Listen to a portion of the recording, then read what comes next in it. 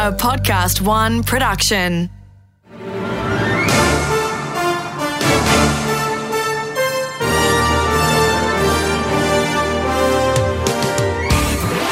From the Inside with Peter Rix.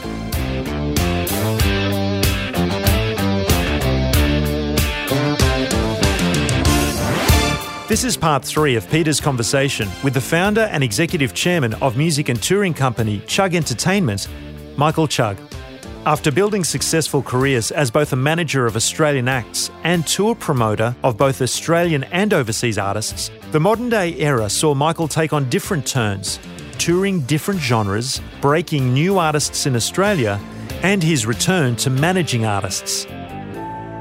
So if we move forward a bit, because here you are, you haven't survived, you've prospered. You know, you're a tribute to independence and smart relationships, right? Yeah. Tell me about how it now is, because between AEG and Live Nation, the global business of promoting shows, because, you know, bless you, and we'll talk about this in a minute about management, because you've diversified significantly. But still in all, here you are competing really constantly against two publicly listed companies whose journey of life is to shut all of you out of the game. When Ganinsky and I split up, he really didn't believe I'd do it because I'd been threatening. Anyway, when we split up, there were acts that I kept and there were acts that he kept. Yeah.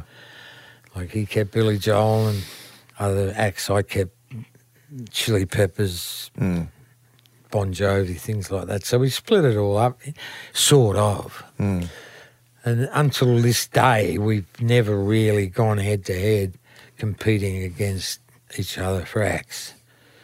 We always, you know, have this friendship, love-hate competition. Yeah, there's a brothers in arms. So we, you know, and obviously I was lucky in a few ways. I mean, the first year after I'd left, I had two of the biggest acts in the world, the Chili Peppers and Santana. And the dollar dropped to 50 cents and I lost a fortune. And it was like, oh, God. Anyway, when I was at Frontier towards the end, my son, Nicholas, kept saying to me, you got to tour Blur. You got to bring this band, English band, Blur out. And they didn't mean that much, but unbeknownst to me, Nicholas was burning the CDs and selling them to all his mates at school. And so there was a pretty big underground thing on this band. So we bought them out at Frontier. We sold out 2 awards, a couple of festival halls. It was very successful. Yeah. We had a harbour cruise, and I was sitting on the back of the harbour cruise, this is 99, with an English agent, young English agent called Ian Huffam. He was the Blur's agent. And he said to me, I want you to look at this act who in the next 18 months will be the biggest act in the world. He said, I can't tell you who it is, but he's in a big boy band. And, you know, Take That had never been that big here. I remember, I think Danny brought him out and they played to half a house at the end of the time. Anyway, I said, you don't mean the little fat bloke in Take That? The little fat bloke? He was. That would be Robbie Williams. Robbie Williams. You're referring to, yes, of course. So, Robbie had huge hits in England and Europe. He was monstrous. And also in New Zealand. Huge in New Zealand. Here, he hadn't had any hits. Rob, the program manager at Today FM at the time, Rob Logan, was it? No one would play the records, Robbie's records. Too much for a pop star. They just wouldn't play it. Anyway, Dean Buchanan had just started Nova. Yeah.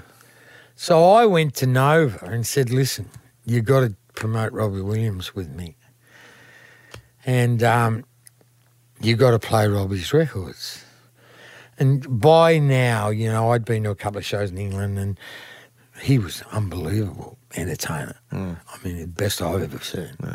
So it was starting to get around. And I get, the record company, EMI at the time, ring me up and they go, you can't do the tour with Nova.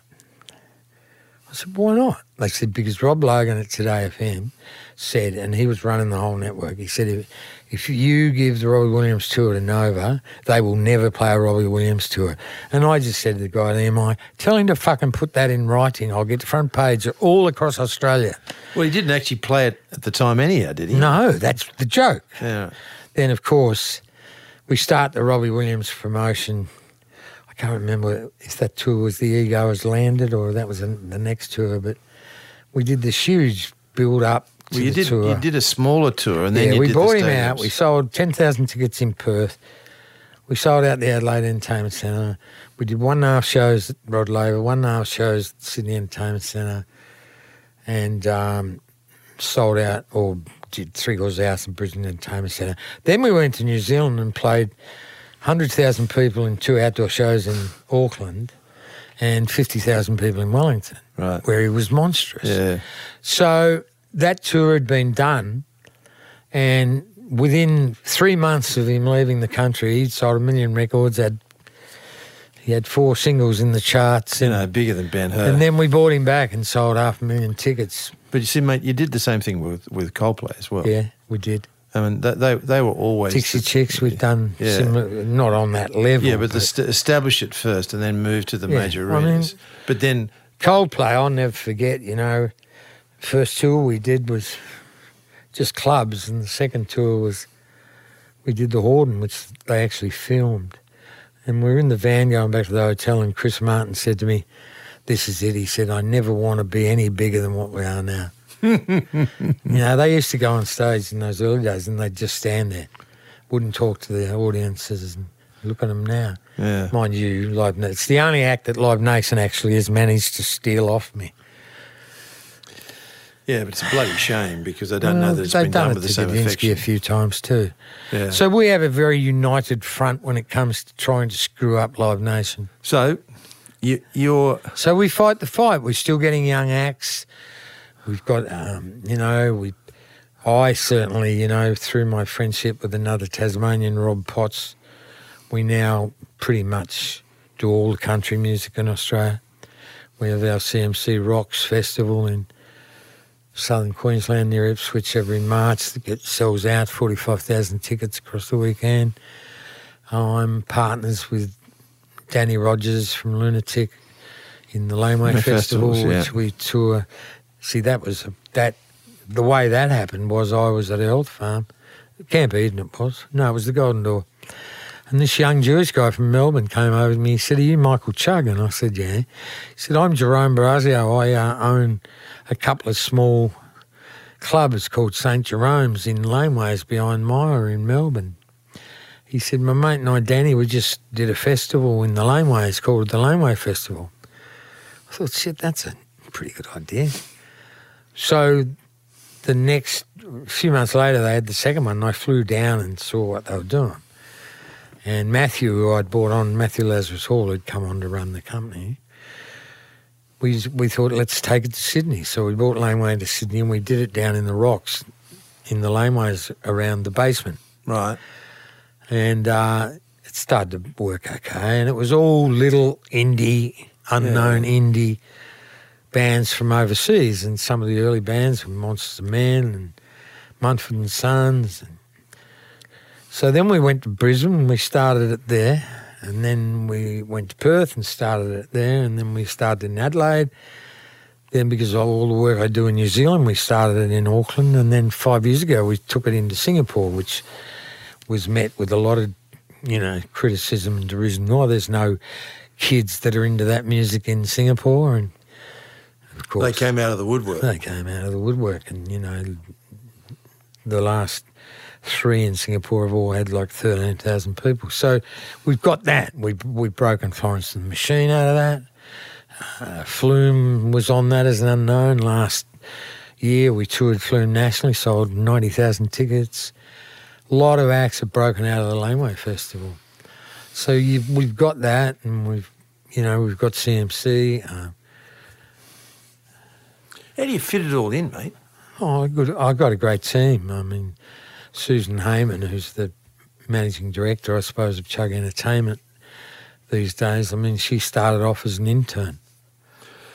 11 years ago, and she's now regarded as one of the best young music industry people in the world. But you've come, it's like 360, because really you're back, I mean, you're still promoting, but you're back managing acts again. Well, we started, I didn't want to do it. It started initially. You didn't want to do Sheppard? No, let me tell you, I didn't want to get back into management. You know, Billy had died. And I didn't want to get into it. Anyway, Brian Brown's a good friend of mine, Jack Thompson and all that. Brian kept hassling me about these young kids from the Northern Beaches, the Limeback brothers. They had a band called Lime Cordial. And it's like, oh. And then Baruka Tao, who was the old piano multi-instrumentalist in Yachty Indie from PNG, started ringing me. And he said, Chuggy, I got these kids that I taught at school in Papua New Guinea how to play music and sing, and they're now living in Brisbane, and their father's a heavyweight accountant in Papua New Guinea, and they really believe in the kids and they think they're going to really do something. He said, Chuggy, they're amazing.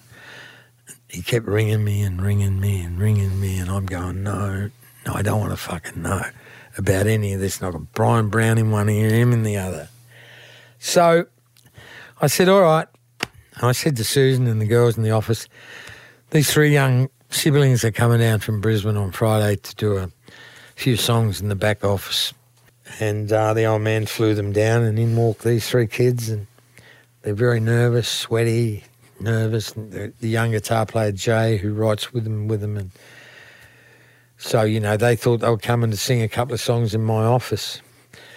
They'd already been to Sydney. They did a hard rock, some talent quest at the Hard Rock that got them into Sydney previously to this, where they were told by the judges that they'd never make it.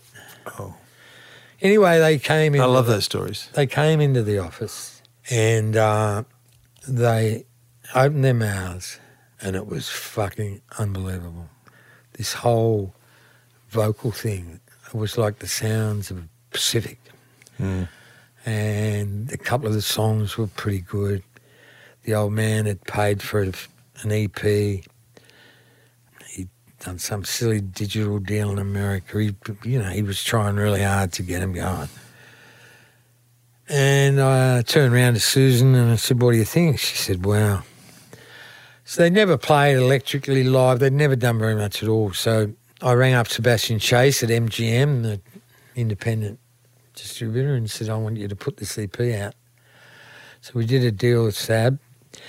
Then the old man told me that he'd booked a gig for the consulate in New York to play at the Summer Stage in Central Park. And I said, what, are they paying the airfares?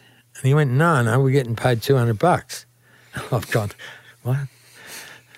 I thought, oh, here we go. But by this time, I'd been down about Saturday before I finally bit the bullet, and I went down to the Metro, and the kids, Lime Cordial, were playing in the Bear's Den, which is a 300-seater room upstairs there. Yeah. And I've walked in, and there's 300 of the most beautiful young teenage women I've ever seen in my life going nuclear, screaming, trying to pull the band off stage. And I went, fuck me. So all of a sudden I got 2 bands. So I thought, what are we going to do about this show in New York? So what I did was I rang these couple of mad South African friends of mine, Carol and Misha, who are pretty crazy. I'd met them they were trying to get into the music business. I'd met them at some conferences in London and we became friends. And I knew they had this mad festival 3 hours out of Johannesburg called Oppie Koppie on an old farm, game farm and all that one of the families owned. And it just happened to be 2 weekends before the Central Park gig. So I rang them up and said, you've got to put Sheppard on your festival. And they said, yeah, sure. So then I rang England and spoke to a promoter there who was running a big company called Mama Concerts, who he later sold to HMV for £350 million before they went bankrupt. Anyway, I rang him up. He had a big festival called Wilderness in Oxfordshire.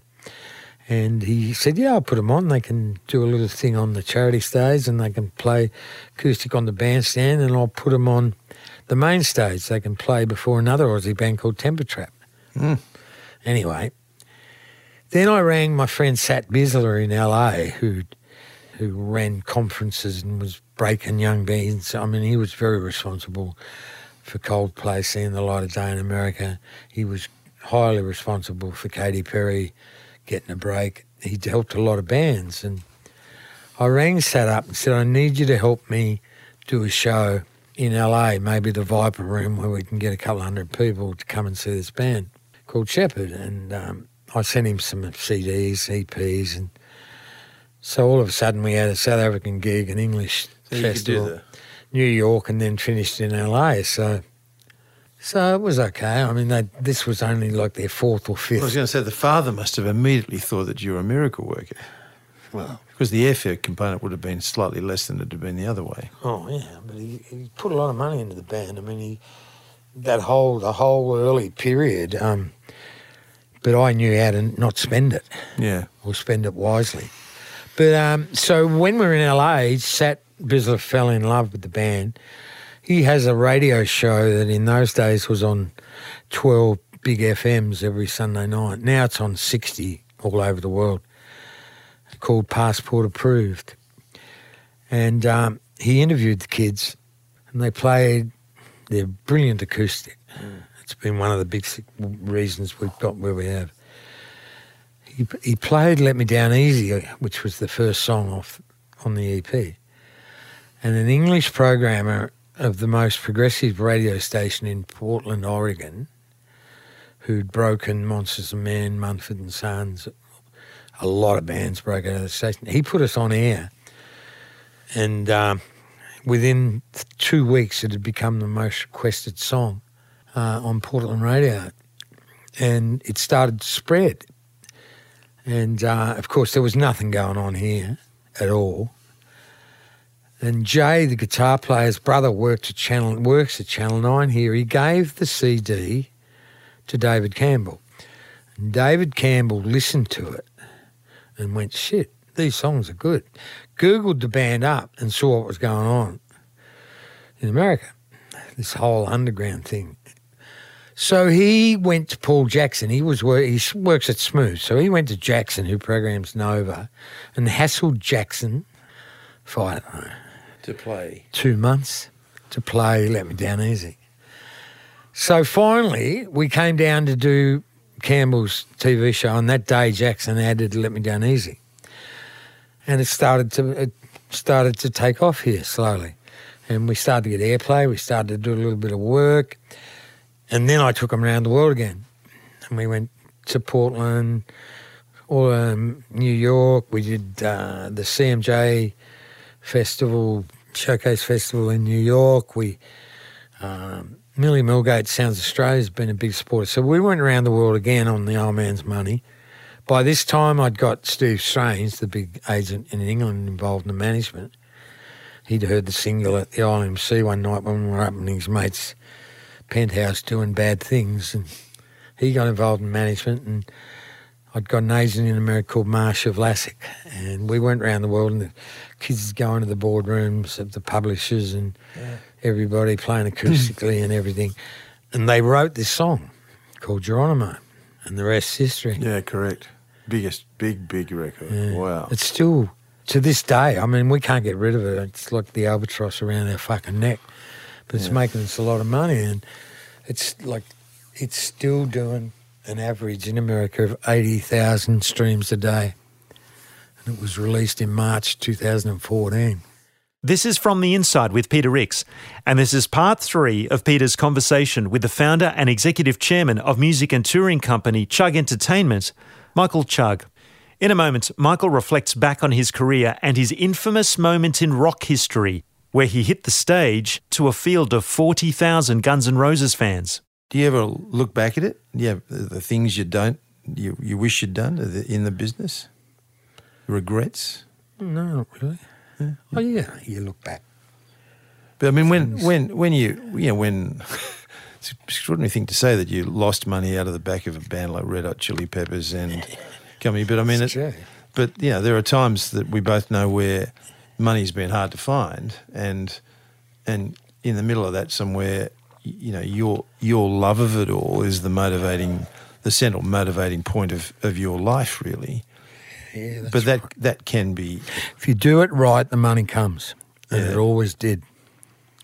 So what do you think of the business these days? It's challenging. I mean, it's challenging. You've got all these corporate entities that are, buying up the world and not doing ticketing companies that are ripping people off. Well, companies that own venues but also promote the shows. That's AEG have been very good, and they have not come into Australia as promoters. When they have an act they want to do in Australia, they do it with Gadinsky. So if you... occasionally I'll get one, but Live Nation... So if you were getting off the back of the boat from Burnie into Melbourne again, would you still go into... if you had the chance, would you still do it? Would you go... with what you've learnt?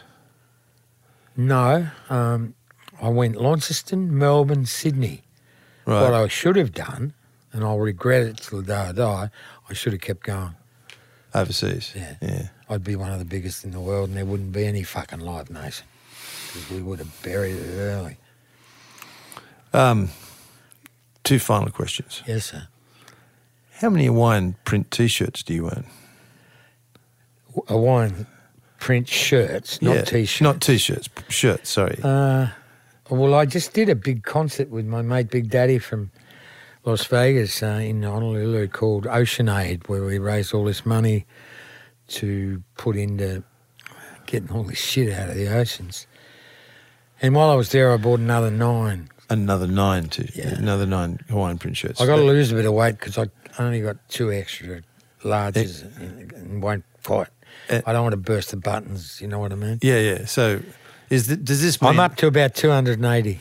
Okay, Jesus Christ. Okay. And that's really the backstage uniform these days, isn't it? Yeah, sometimes. Yeah. Well, maybe not in the middle of winter here, but it is a memory that I have forever. Of me wearing shorts. And shorts. I still do that. Yeah.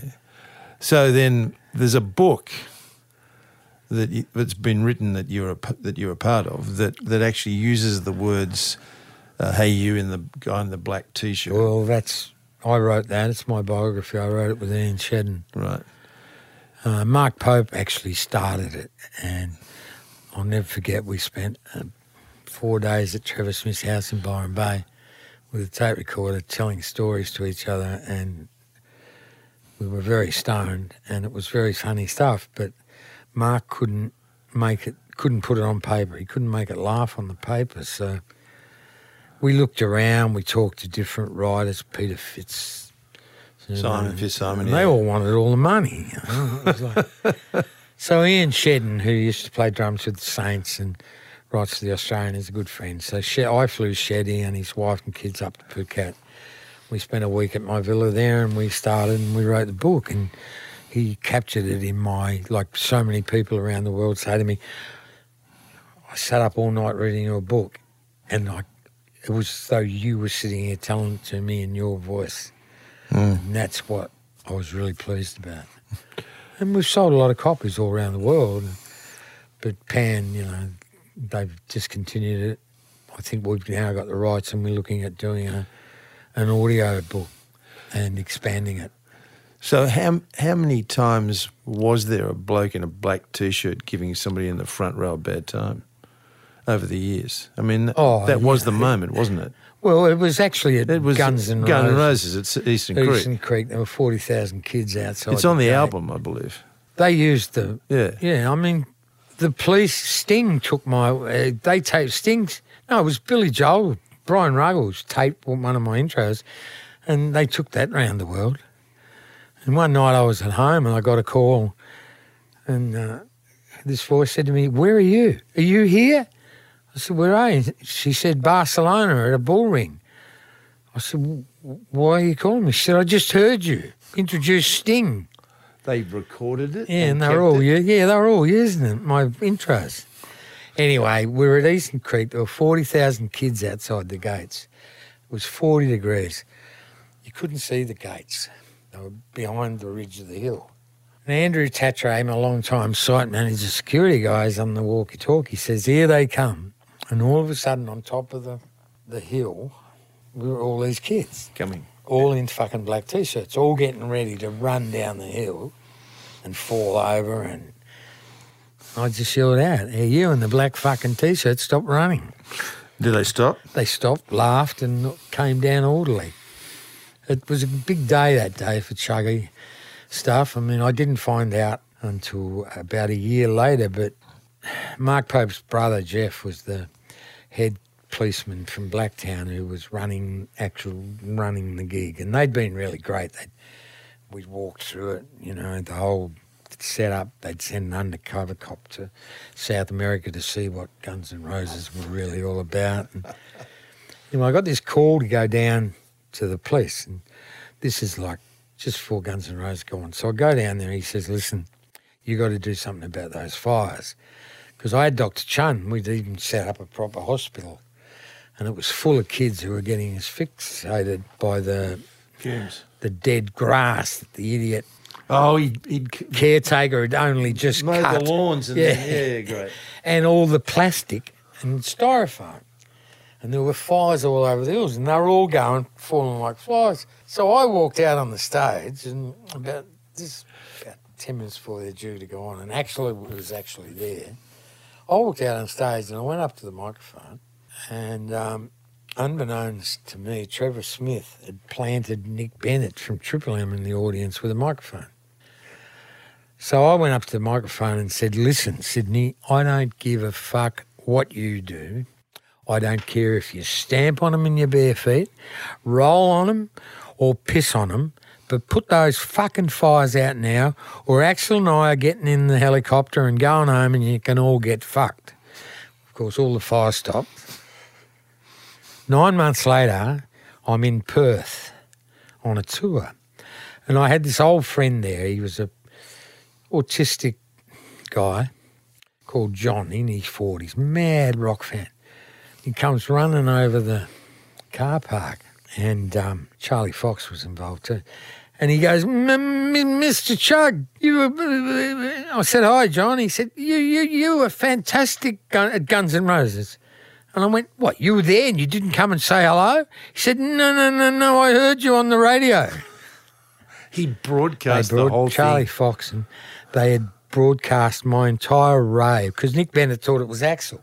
Oh. They broadcast my entire rave across the Triple M network. Michael? 1991, 93. Anyway, I rang up Charlie Fox and said, you fucking prick. He said, we were wondering how long it'd take you to find out.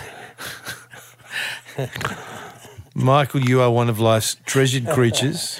Bless you. It's been nice to talk to you. Yeah, thank you for coming in to visit. Okay. It was. We could talk for hours. Yeah, I mean, it has been. is anybody going to interview you? No, Yeah. no, I'm hiding. We've got to sort that out.